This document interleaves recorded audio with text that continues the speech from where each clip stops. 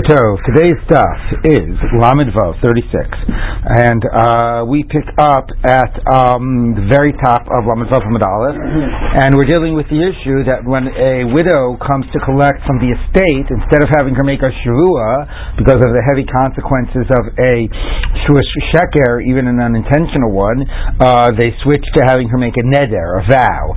And now the Gemara, and we actually saw an interesting issue where it's according to some Amoraim, they were afraid that they couldn't trust that, and then they wouldn't let her even make a vow, and then she couldn't collect, and it showed a undermining of the whole purpose of the Tikkun Olam, and of the understanding that there's a necessity to fix the situation. And then there was sort of like a reverse.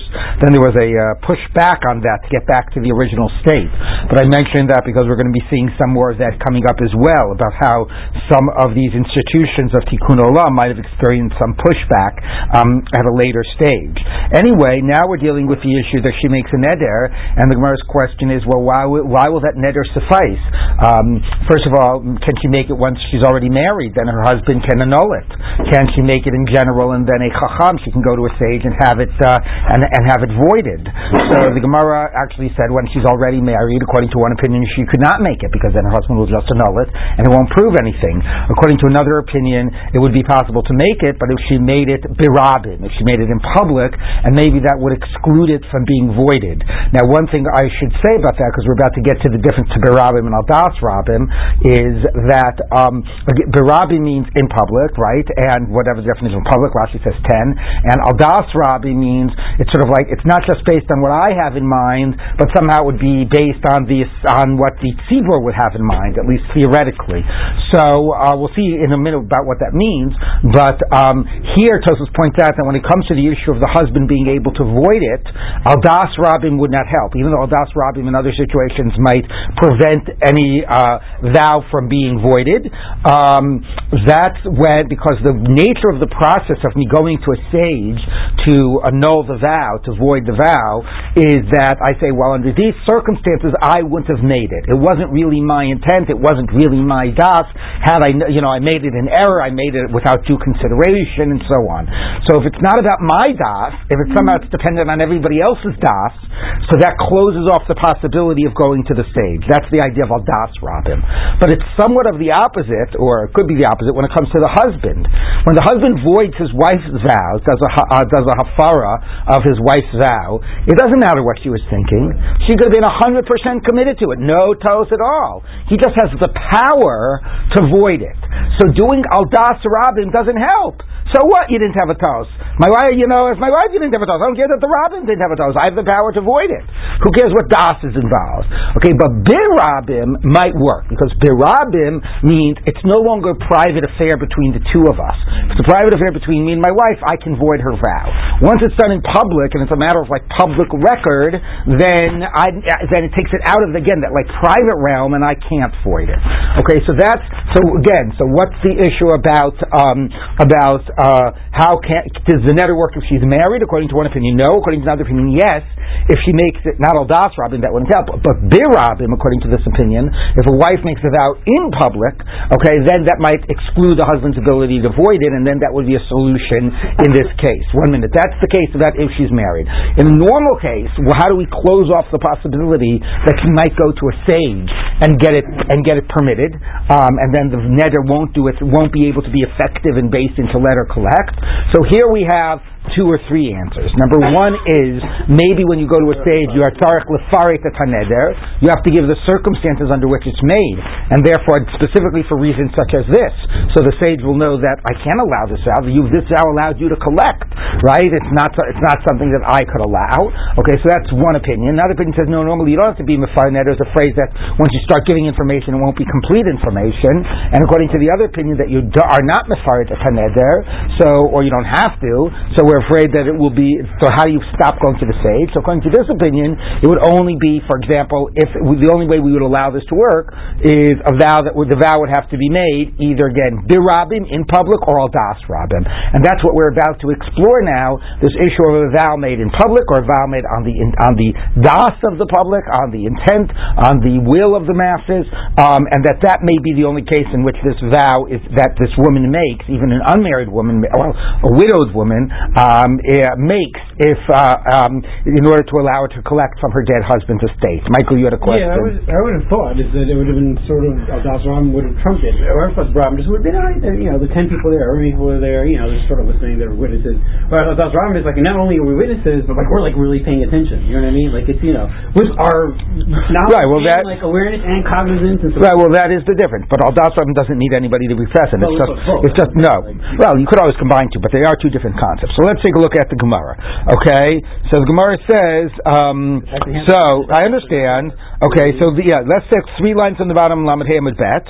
So let's repeat that. Via Martha, but if you don't normally have to detail the conditions of how the vow is made, let's be afraid that somebody will go to a sage and the sage will permit it. Okay, so how will this work? That a woman can make actually this is the case of him. What's the case here?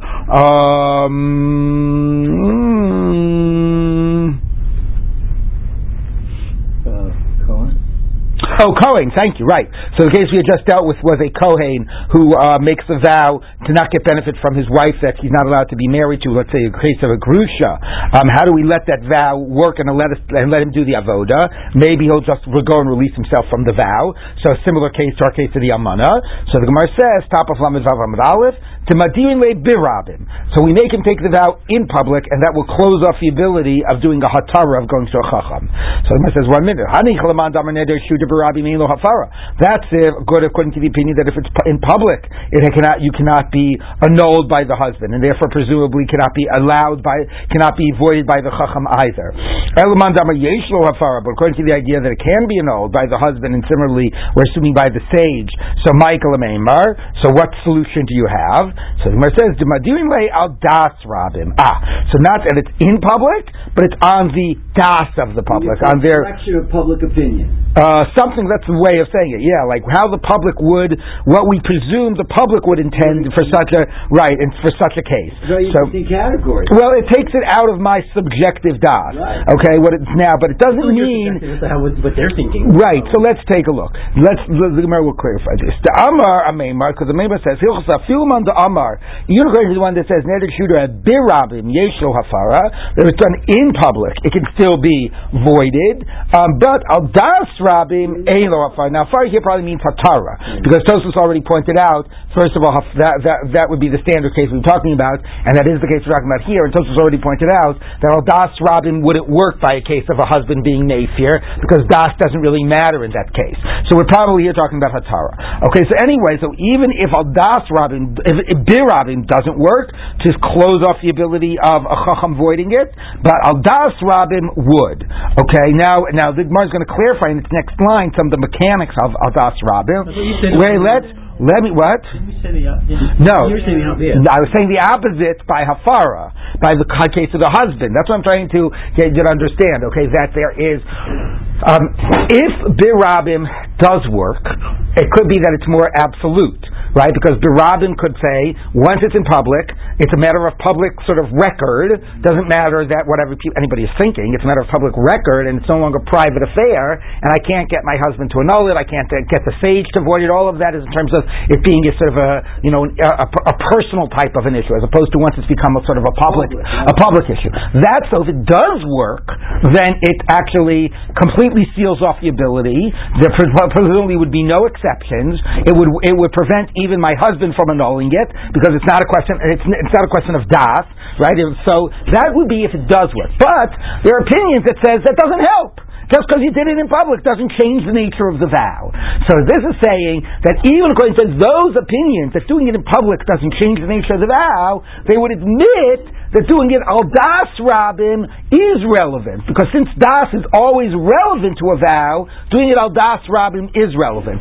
So the difference is, if bir rabim works, then it's broader and more absolute than al das rabim.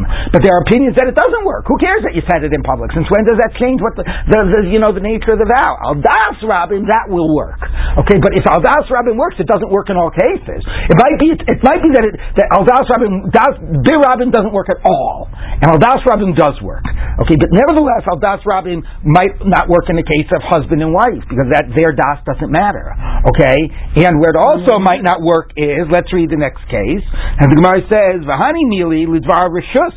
And anyway, that idea that al das rabim prevents it from being annulled, that's only when it's a matter of discretion. Of a lidvar mitzvah, when the vow needs to be annulled to enable a mitzvah to be done, it's getting in the way of a mitzvah, yesho hafara, it can be annulled. Okay, and what's an example of this?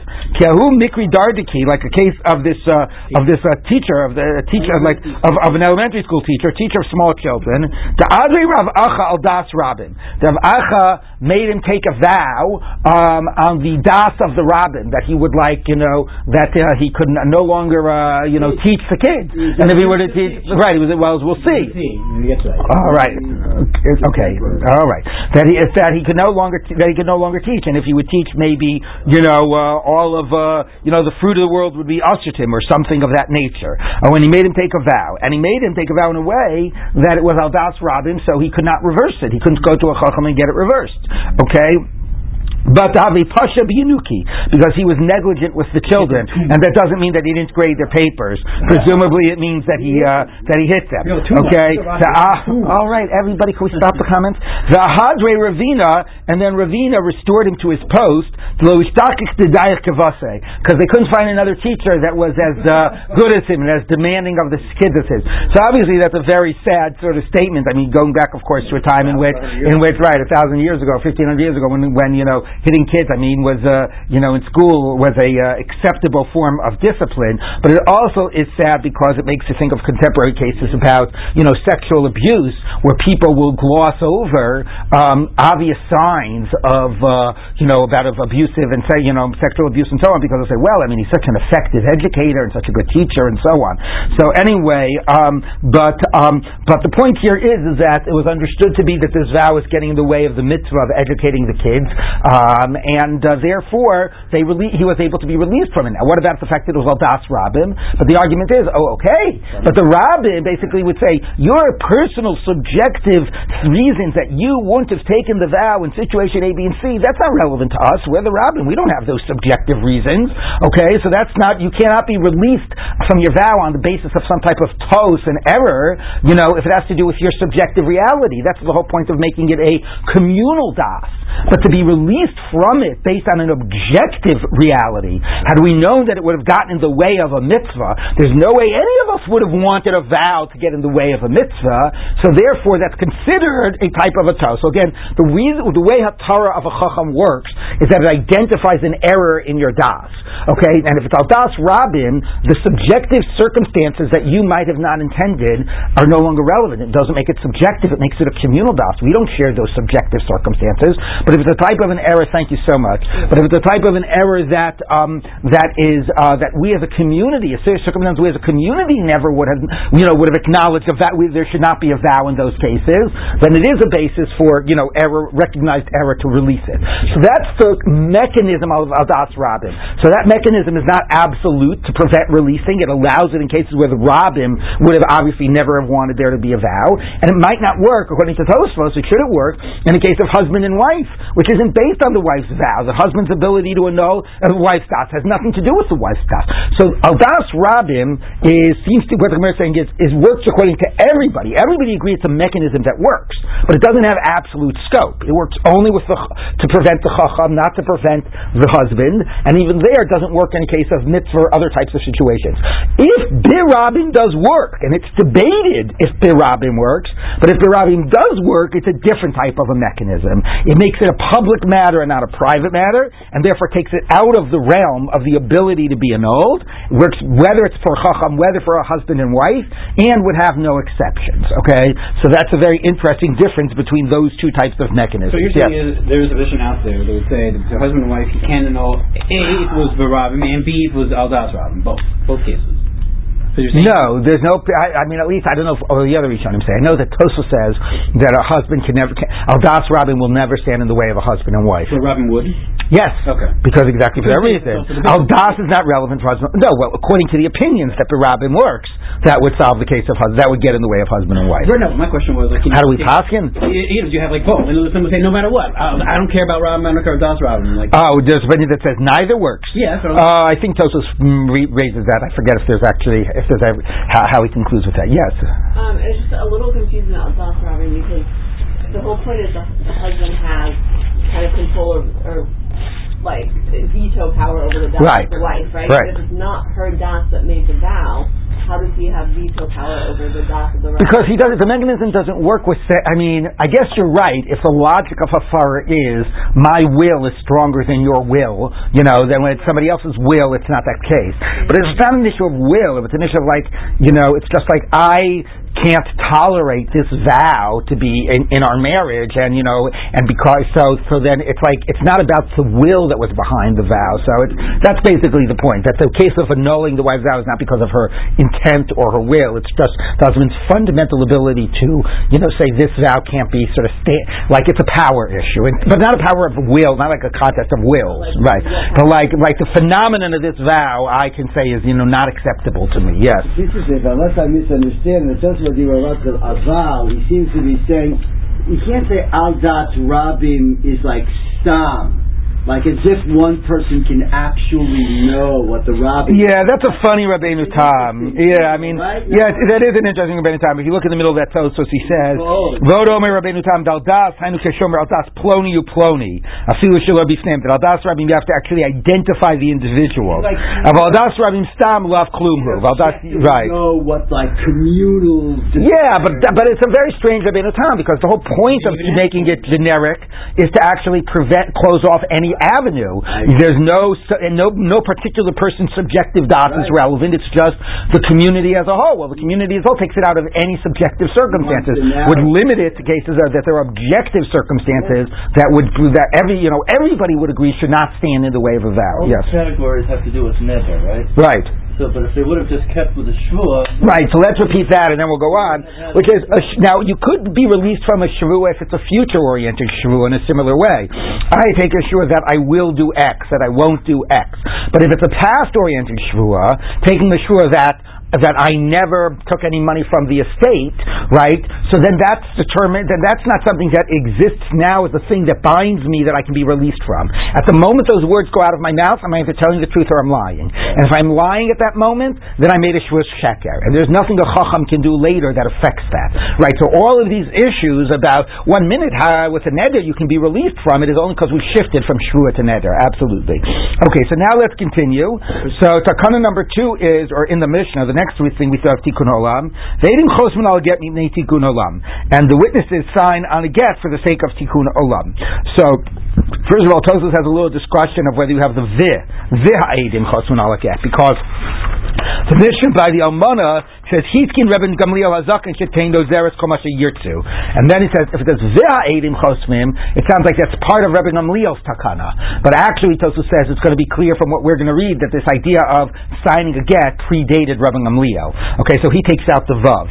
Okay, wait a minute. You only sign a get because it sort of makes for the better running of the world that she has now a signed document and doesn't have to go looking for the edim that were actually present.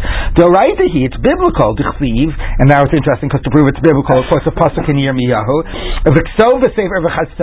write in a book, in a scroll, and sign. The Amar Rabbah. So therefore, and presumably that means that anything that's to be defined as a legal document in the Torah, even if it's not even if its purpose is not to serve to proof as evidence that something took place, but as an instrument, to use it as a document of an instrument of divorce, it's only if it actually has signed witnesses in the document itself. So why is this a tikkun olam? So Amar Rabbah, let's take a look. Lo tzricha l'Rebbe Eliezer. It's needed for the position of Rebbe Eliezer. The Amar Edi Misir Karti, that he said that biblically speaking, that this verse is actually not required for the definition of a star, as another Gemara Gemara says that's only Eitzah Tova Kamash Mulan, just good advice. Okay, and so we Chazal took the good advice of the verse, but the right it's not needed. You could have something that operates as a star, certainly as a star that's what we call a star kinyan, a star that serves as an instrument to transfer a field, to marry a woman, to divorce a woman, to free a slave. When it's actually serving as an instrument, it does not need the testimony as a written into the star. Okay, it's just the good advice of that verse, and we took that good advice. Okay, but the right, biblically speaking, the witnesses who are physically present and observe it being handed over, those are the witnesses that make it into a get, and make it into a valid document, or they're the witnesses that are necessary for the act, because it's a davar shebe'erva, a matter of personal status requires witnesses, so they might be required for just a transaction, and it might also be considered that those physical witnesses who are present is considered that their viewing of the giving over the get somehow becomes part of, validates the star itself. It's seen as part of the star, but they don't have to write their names in it. They just have to be physically present. That's all you need, okay? Or not all, that's what you need, according to the Torah. So therefore, that's biblically speaking. But the rabbis established that they should actually sign their names. For the sake of the improvement of the world. Why? Sometime the witnesses will die, or they'll go far away, and there's our Medina Sayyam again, and then this woman won't be able to prove that she's divorced. So she might, it serves as an instrument, but you know what it doesn't serve as? It doesn't serve as evidence.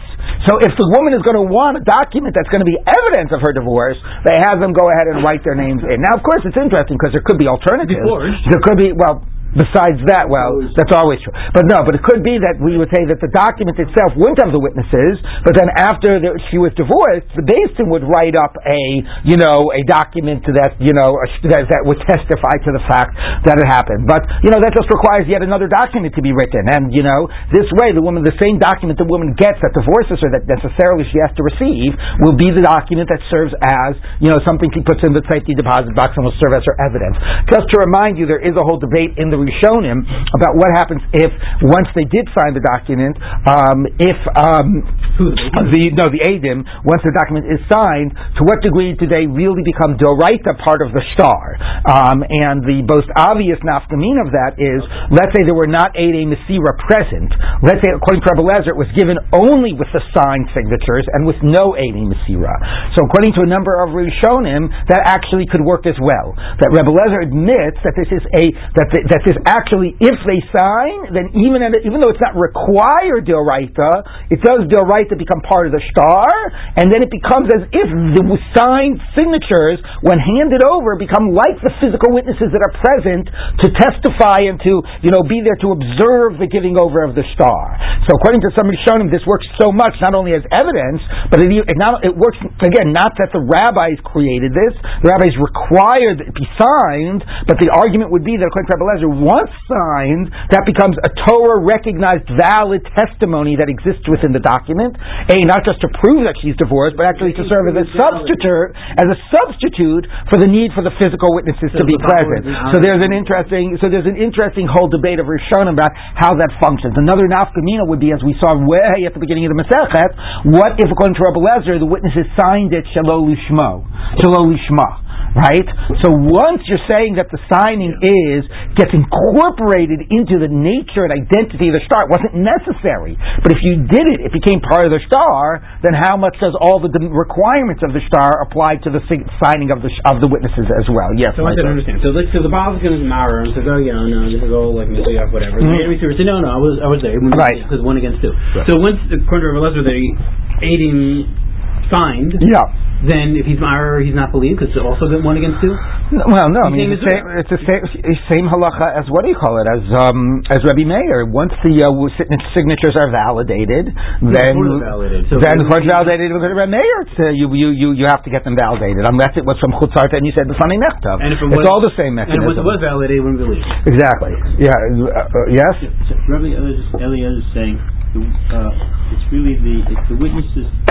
The signing witnesses are not really necessary, but once they're there, they can replace the witnesses who saw the actual. That is according to some Rishonim. They say that, right? That's debated. And how does this relate to a ketubah, or does it relate? In other words, in terms of that you need signature. No, so ksuva is a document that is not an instrument.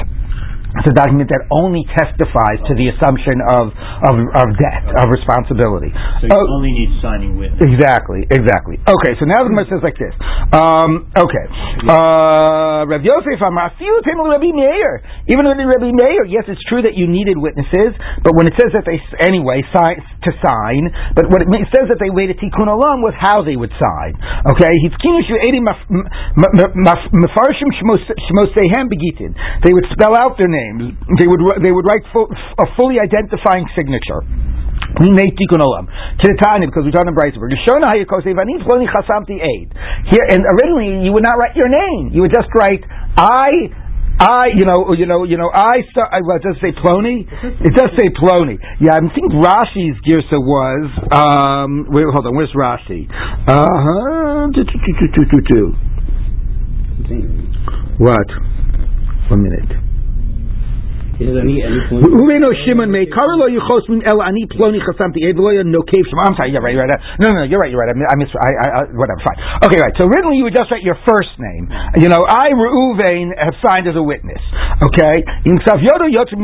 Kosher. Now, if your handwriting we knew from another place, then it would be kosher. That would be fine. We would know, look, there's somebody, we know this is Reuven Schwartz's handwriting, and here it's come from another place, so we'd know that it's a legitimate signature. But if not pasul, and the problem would be if you said, wait, we don't recognize this signature, and we don't know who this guy is. It's a Reuven. There are a million Reuvens. How are we going to find out if this is the legitimate signature of this person if we don't know who the person is? Right? So we would be totally stuck. So remember, Takana Gadol Hitkinu. They made a big takana. So notice here the use of the word takana in this brighter indicates that this might have been the takana we were talking about. Okay? Sheyum Mefarshim Shmotehem Begitin. He made tikkun olam. They would say it out explicitly. They would Reuven ben Yaakov, right? So they would be much more specific, and then they would be able to find, does anybody know a Reuven ben Yaakov? And they'd be able to find the guy. Does anybody have any signatures from a Reuven ben Yaakov? And if they know whose signature we're talking about, we would be able to establish them. You narrowed it down to 1,000 guys. Well, okay, exactly. Okay, no, not a signature. Now, if there's two, the Gemara says if there's two people in the same town that have the same name and the same father's name, then you would make it 3 generations. Okay, so when there are people with duplicate signatures, you would want. Okay, so now the Gemara, actually that's more about that's more about the person, about the name in the get, about the husband and the wife. I'm sorry, not about the witnesses. Okay. Ubesimano, because it's a patriarchy. Ubesimano lo. Now, would it not be suffice to do it with that's what a patriarchy means, a beis av kari mishpacha. Okay. Ubesimano lo. Now, are we saying that you have to actually, the only way to do it is by using your name and your father's name and so on, and not by doing some type of a symbol? So, Rav tzir kura, but Rav drew a little fish. Reb Chanina tzir, apparently instead of his signature, he drew a picture of a fish. Rabbi Chanina tzir charusa, and Rabbi Chanina drew a palm tree. Rav Chizda, Rav Chizda samech. Rav Chizda just drew a letter samech for Chizda. Rav Hoshaya ayin, I guess Hoshaya. Okay, Rabbi Bar Rav Huna tzir makosa, and he drew what's this makosa? Oh, a sail of a ship. Okay? So anyway, so you see you can just draw little symbols, and that counts. So, which is so funny also, because there's 2 questions. Number 1 is, how do we know who signed it to be Makayim it? And number 2 is, that we could think that it would be, the drawing would be distinctive enough, as handwriting is, in a signature, that you could actually be Makayim it. Okay? But the Gemara says, but that doesn't bother the Gemara, it presumes that, but then it gets back to the problem of how is this better than than first names. How do you know, hey, did anybody know anybody who has a fish, right? How do you go ahead and find out if you don't know who signed it, right? How are you Mekayim it? So the Gemara says, no. Shani Rabbanan to bikini simanayu. No. The rabbis, apparently this was a thing among the rabbinic class, that they would have these little pictures, they would have these little symbols, and people knew them by their symbols. Oh, that's a Rav Chizda used a symbol, so therefore it wasn't a problem to be Mekayim it because they were known by their symbols. So the Gemara says, and again, presumably it would be distinctive enough that you couldn't forge it. So the Gemara says, Meikara b'mai afki'inu, that's all very nice once they get to be known by their symbols, but it's a little circular. How did they start using their symbols, right? If you're not allowed to use something that you can't be identified by, how did you use your symbol, signing a star, if at the beginning when you weren't yet identified by it, right? So the Gemara says, no, bediski, in like personal correspondence. So if you start having a lot of personal correspondence and you sign your name with a symbol and everybody starts to know it, then you can start using that symbol on your star. Okay, again, assuming that it's distinctive enough and that it can, so it can't be forged. So Rabbi, I have to make a public declaration. Yes. Since the learning here is so sharp, yes, that hatchet on the board should be yours too. I don't know about that. Okay, anyway, yes. All right, now let's take a look. Now we move on to Pruzbol. Okay, so He'll hitkin Pruzbol. He'll establish Pruzbol. Now we'll discuss in a minute what Pruzbol, what the etymology of that word might mean. Anyway, Tznan Hassan. Exactly, Tznan Hassan. We taught over there in Shvi'is. Okay, Pruzbol ain't a mishamet. If something is written through a Pruzbol, it does not get annulled on Shemitah. You do not get released from the debt on Shemitah. This is all from the Mishnah over there in Shvi'is. This is one of the things Shitkin Hillel Zaken, the Hillel Zaken established. He saw that people were no longer lending money to one another when the Shemitah year was coming near. Okay, the Avram Mashikasa B'Torah, they transgress what's written in the Torah. Watch yourself, guard yourself, lest you have this, thought, this treacherous thought, saying that the Shemitah is coming and you won't lend to the poor person. So he created this Pruzbol to allow people to that they would lend to the poor and that Shemitah would no longer annul the debts. Now I need to say something very important here about how this is framed. Because for a lot of people, it's like, oh yes, look at that, the rabbis getting around what the Torah is trying to do, the Torah wants to annul it, the rabbis don't like it, so they find this workaround. So the interesting thing is that the way it is framed is not that way. The way it is framed is not, this halacha of Shemitah is creating too much of a burden on the, on the creditors. And we can't survive with it in our economy. It wasn't explained that way. It was explained in the terms of mitzvos, that the current situation is causing the transgression of biblical mitzvot. People are transgressing, not lending to the poor. So the best way to satisfy the Torah is not just our economic societal needs, right? But the best way to satisfy the Torah's concern that these mitzvahs are observed is by creating this reality of a Pruzbol. So now, that's not to say that there aren't times when sometimes the human needs have to lead to certain types of takanot and certain types of workarounds. Okay, but it's always better if it can be framed in terms of that this is actually compromising a mitzvah of the Torah itself, the current situation. So if we prevent the debts from being annulled, now, even in that case, you have to choose which of the mitzvah is going to trump. Is it better to people to transgress not lending, but at least we're fulfilling the mitzvah of annulling the debts? Or is it better to have the people not transgress the mitzvah of not lending, have them lend, but we won't be fulfilling annulling the debts, right? It's still a trade-off, even in terms of the math of the biblical math, right? The mitzvah equation. So there's no question that people would rather, from a social perspective, and the well-being of the poor of those two, rather that people lend money and the debts don't get annulled, and people don't lend money and whatever debts do exist do get annulled, right? You understand that there's still going to be a choice, but it starts by framing it as a competition of two Torah mandates that are not. The Torah recognizes the challenge. The Torah says, lend money, that the debts will be annulled, but don't let that stop you from lending money. So the Torah recognizes that people are going to be tempted not to lend money, and that's going to be a challenge. So if one of those has to give, which one is going to have to give? Now it's quite likely that somebody with less of a vision than Hillel would say, look, we have a whole biblical institution of annulling debts. It's part of the Shemitah year.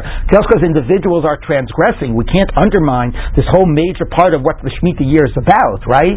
So fine, individuals will transgress. And I'm going to say that the basic point of departure is that the debts have to be annulled, right? So Shmuel, and that's what you're going to find. Shmuel says, Hillel says no. The more important thing even for the poor, it's not more important for that, for the poor's own well-being. it's more important that they get the money and have to pay it back than that the debts be annulled and they don't get the money to begin with. Okay? So again, the point here is that Hillel did not start by saying, this mitzvah won't work nowadays. We have to find a workaround. He said, these people are transgressing and biblical violations are being done, and therefore we can either allow that situation to continue, or we can change the annulling of the debt so that these violations won't be done. So he makes it a trade-off between two mitzvot, as it were. And he obviously sides in favor of the choice that is what he feels is going to be in the best interest, of the poor. Yes. Has anybody discussed it in the context of this is a reduction of a faith in Hashem, the whole idea of right? That Hashem will take care if you fulfill the mitzvot. I don't know if it's framed that way, but that's presumably correct. Yeah. Now, by the way, the Torah doesn't say that about annulling the debts. The Torah says that about not working the field, that God will ensure that there will be whatever, But it does not say that.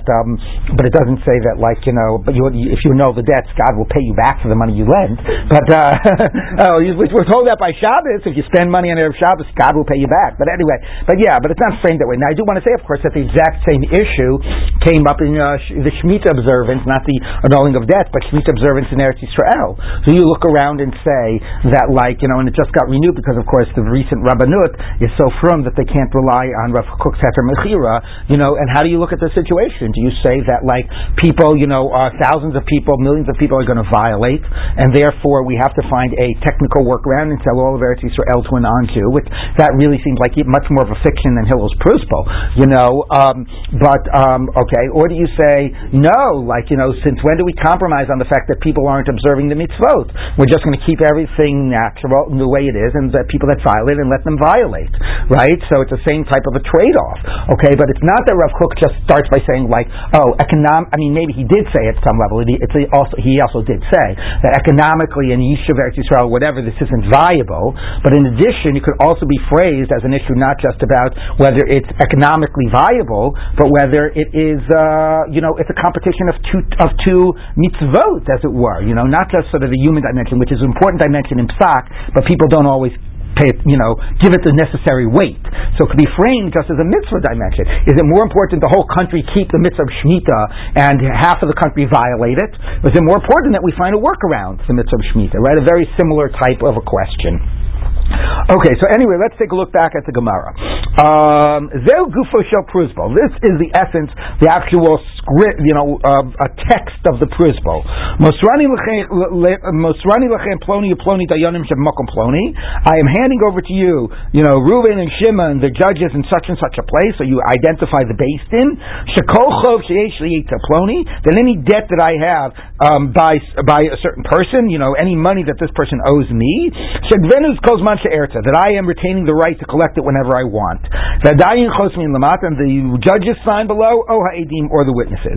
So that doesn't really explain the mechanism. This just says, I'm making a declaration and I'm going to plan to collect it regardless.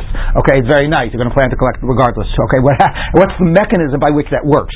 So, in the Mishnah over there, elsewhere, the Gemara identifies this with the principle of we called Moser Shtarosav Lebeis Din. That even though you say, I plan on collecting it, since you are informing the beis din, it's sort of like you give the authority to collect the debt over to the beis din. And therefore, it's not, the Torah says, when the Shemitah comes, you shall not exact it from your neighbor.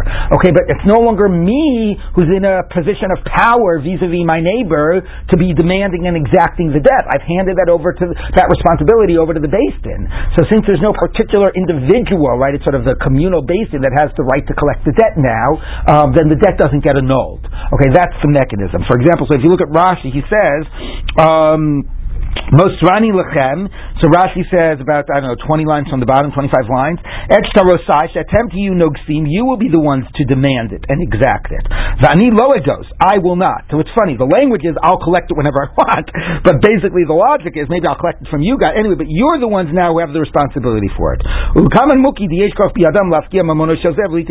so Rashi doesn't here spell that out. But the idea is about Moser Shos of Lebeis Din. It's no longer my personal debt.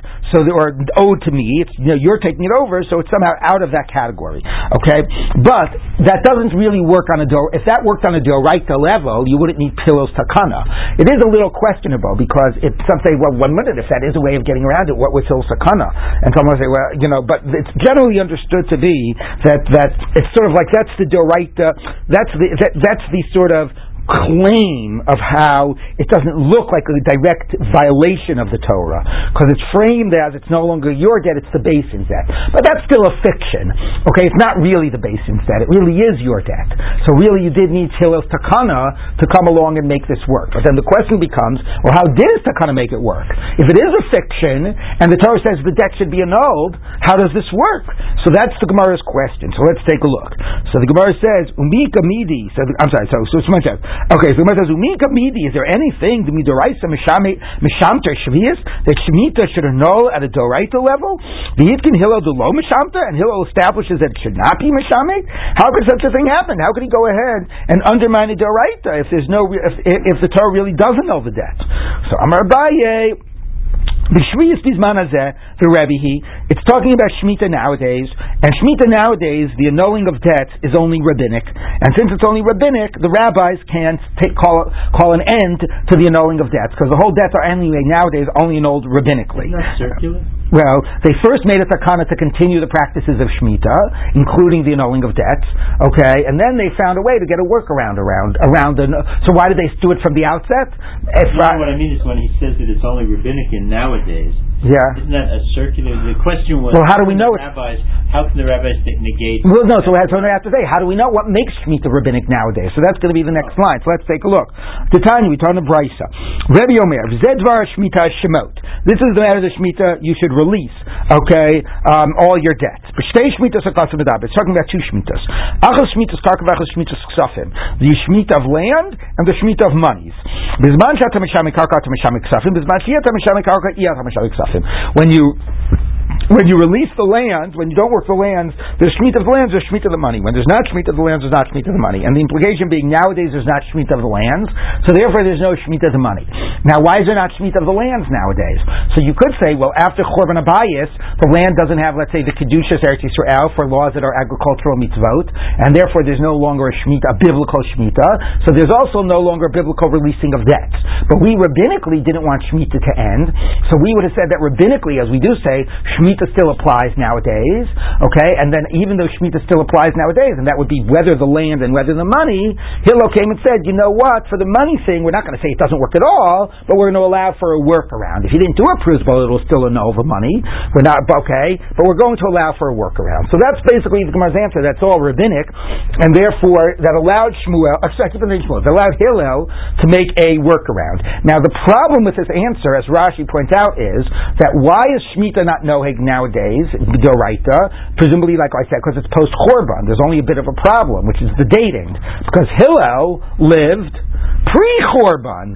So if you were back to the question of how did Hillel get around it, because in Hillel's day, it was still biblical.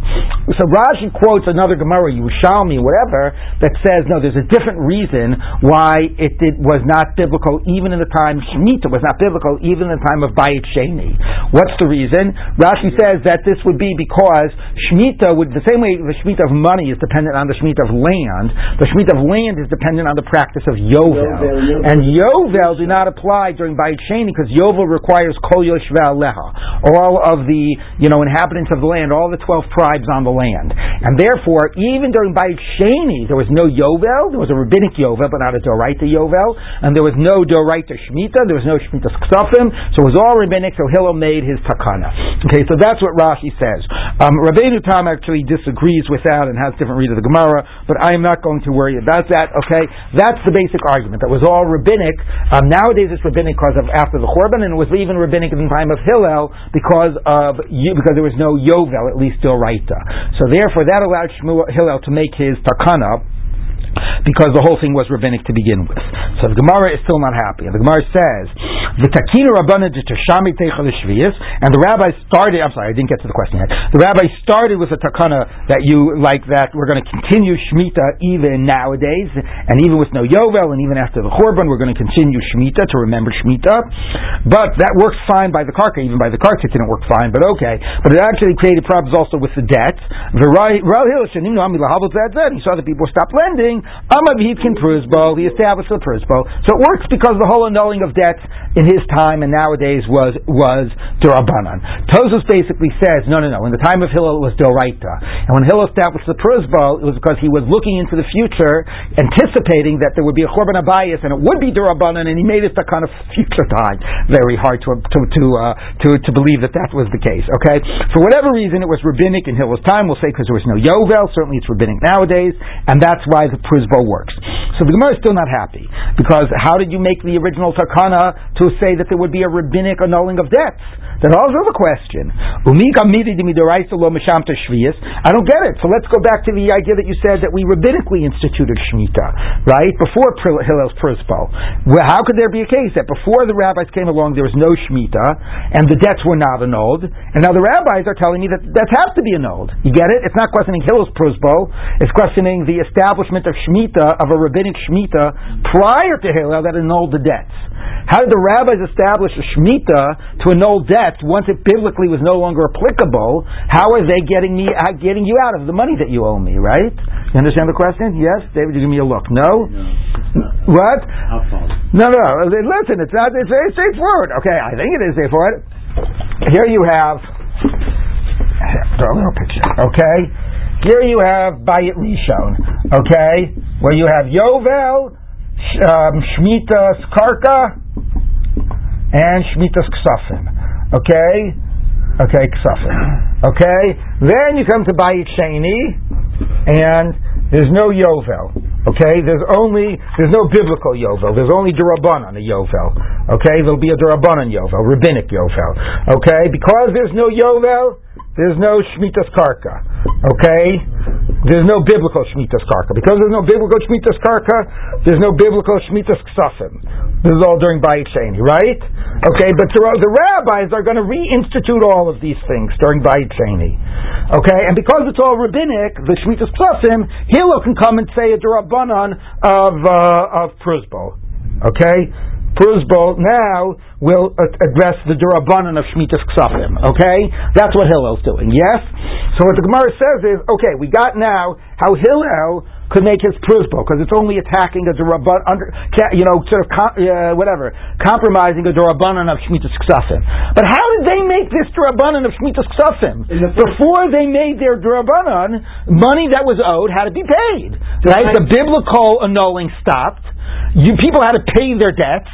So how did the rabbis come and say, now we're going to rabbinically say you don't have to pay your debts on Shemitah because we're going to continue this idea of Shemitah rabbinically? What allowed them rabbinically to create a Shemitah and to get people out of their debts? You still have this blank look on your face. That's what Hillel did, right? Hillel stopped the rabbinic annulling of debts. But how did the rabbis annul the debts to begin with? The Torah's Shemitah stopped, okay, in Bayit Sheni time. So before the rabbis did anything, people had to pay their debts during the Shemitah year, right? You get it? Before the rabbis did anything. During Bayit Sheni, if you owed me money, what happened in the Shemitah year? What happened in the Shemitah year if you owed me money? In the Bayit Sheni time, before the rabbis did anything. Nothing. No, you paid. There was no Shemitah, you had to pay me. Okay, right. There was even a Shemitah, you paid me, right? Because there was no biblical Shemitah and there was no rabbinic Shemitah. Right. So the rabbis came and said, no, you don't have to pay anymore. We're instituting a rabbinic Shemitah. What allowed the rabbis to institute a rabbinic Shemitah? Okay, obligation to pay your debt. Okay? So the Gemara says, okay, Umika Midi, is there anything to me deraisalo mishamter shvius that biblically Shemitah would not annul the debt? The kinu of shamit. Amar bayi shev el tasel. Yeah, it's just like we're not actively telling you to violate a deraisa. We're just passively saying, don't pay your debt, don't collect your debt.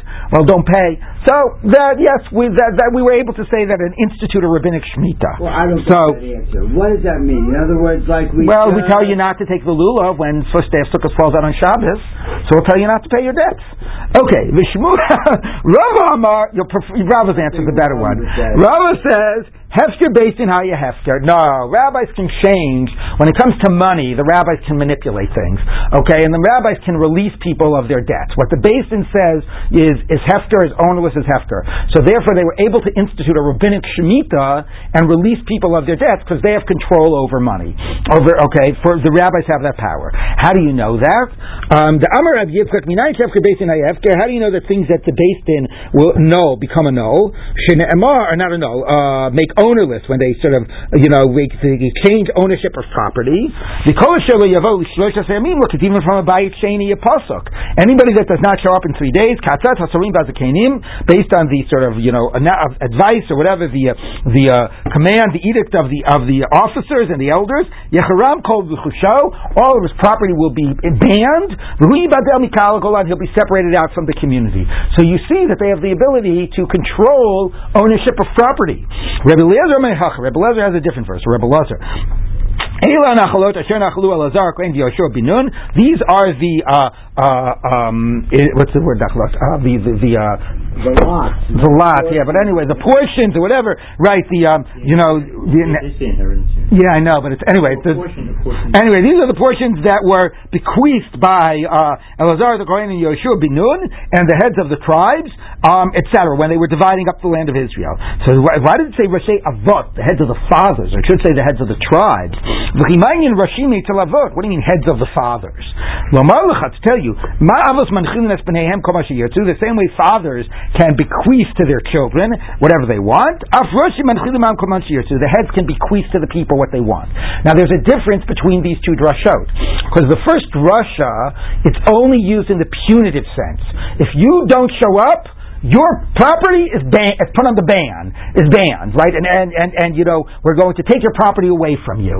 That's the power of like a court to levy fines or to to seize your property. Okay, but that's punitive, right? That's the first drasha. The second drasha, when the same way the heads of the nation divvied up the land of Israel, that's not punitive. That's saying fundamentally they have the right, the same way a father bequeaths to his children, they represent the people, and they have a right to redistribute, the wealth of the nation. Okay, and that's the different drasha of Hefker based in Hefker. Now, Rashi raises an important point. So now what we've said is Shemitah was rabbinic, and Hillel Sakana, and the reason we made a rabbinic Shemitah was because we can control ownership, and therefore we can money, and therefore we can void debts. And then Shmuel was able to make his rabbinic institution, which was to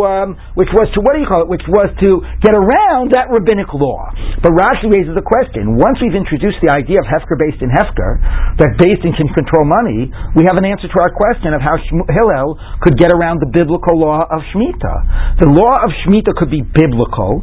It could be d'oraita, the debts are voided, and nevertheless Hillel will allow you to collect your debt after Shemitah. How could he do that? Because Hefker based in Hefker, he just reinstitutes the debt. The Torah came along and voided it. Fine, the Torah avoided your debt, and now we won't let you collect, let's say during Shemitah or something, but after Shemitah we will reinstitute your debt. Okay, so Rashi says, Ein Achinami. Once the Gemara introduces Hefker based in Hefker, we can understand how what Hillel does works even against the Torah's, what do you call it? The Torah's Shemitah. Tosfos disagrees. Tosfos says, if you look in Lamed Vav Amud Aleph, Nika Midi, the Midoraisa Mashami Shvius, Tosfos said, V'tikin Hillel Delo Mashami, Tosfos says, Haftalo by Rava Lishnu Yehach Kusha Hefker based in Hefker. Why didn't Rava give the answer? Here's how Hillel could go against the Torah's Shemitah, because of Hefker based in Hefker. Why didn't they give that answer? Jishani Batsirachi, Mishum de Kashale, meaning, what Tosfos is saying is, the problem wasn't what mechanism is available to Hillel. Hillel maybe has a mechanism to do pruzbo to get around the Torah's law of Shemitah. The question is, how could you do such a thing? How could you blatantly go against and undermine a Torah institution? Sure, you have the mechanism, but why are you? What would let you use that mechanism, right? In such a blatant way now? Because I'm trying to ultimately preserve the Torah because I'm trying to get people to lend money and not violate. That all might be very nice, but you can't do it in such a blatant way, or you can't do it in a way that really challenges in that profound way a biblical institution. So I want to say that there's an interesting parallel to what we said before about Hafkas Kiddushin. When we learned Hafkas Kiddushin, I mentioned to you the position of the Rashba that says, yes, the rabbis do have the power to retroactively annul a marriage, but they will never do it retroactively because, that's such a blatant, show of power that we, the rabbis, are going to go ahead and something that for the last 20 years they've been happily married and it's been recognized as a biblical marriage, they want to say it never existed. That is a blatant show of of rabbinic power against a biblical institution. So we need to, what I call this the fig leaf approach, we need to hide behind something that it doesn't look, that it's not an obvious challenge to the biblical institution of marriage. So we're only going to say Hafkas Kiddushin when there's a get. The get might be pasul, okay, but if there is a get, even as a pasul one, it doesn't look like we are voiding the Kiddushin. It looks like she's divorced by the get. So the same thing you could say is true here. Remember I said to you that the logic of Prisbo was that it was giving over the debts to Beis Din, okay? But if that's true, why do you need that logic at all? And the point is, or if that logic works, why did you need Hillel's Takana? And the answer could be that maybe that doesn't really work. It really doesn't work to give over your debts to Beis Din. You're not really giving them over to Beis Din. But it serves as the fig leaf, because we can't go ahead and just blatantly say, so the Torah's law, the Torah's thing doesn't apply because we did something Hillel asked us to do. Right? There has to be a logic in which it's not coming across as a straight override of the Torah institution. So there's 2 points. Number one is Tosfos saying why would we ever, how could we have the chutzpah to go ahead and to undermine a Torah institution?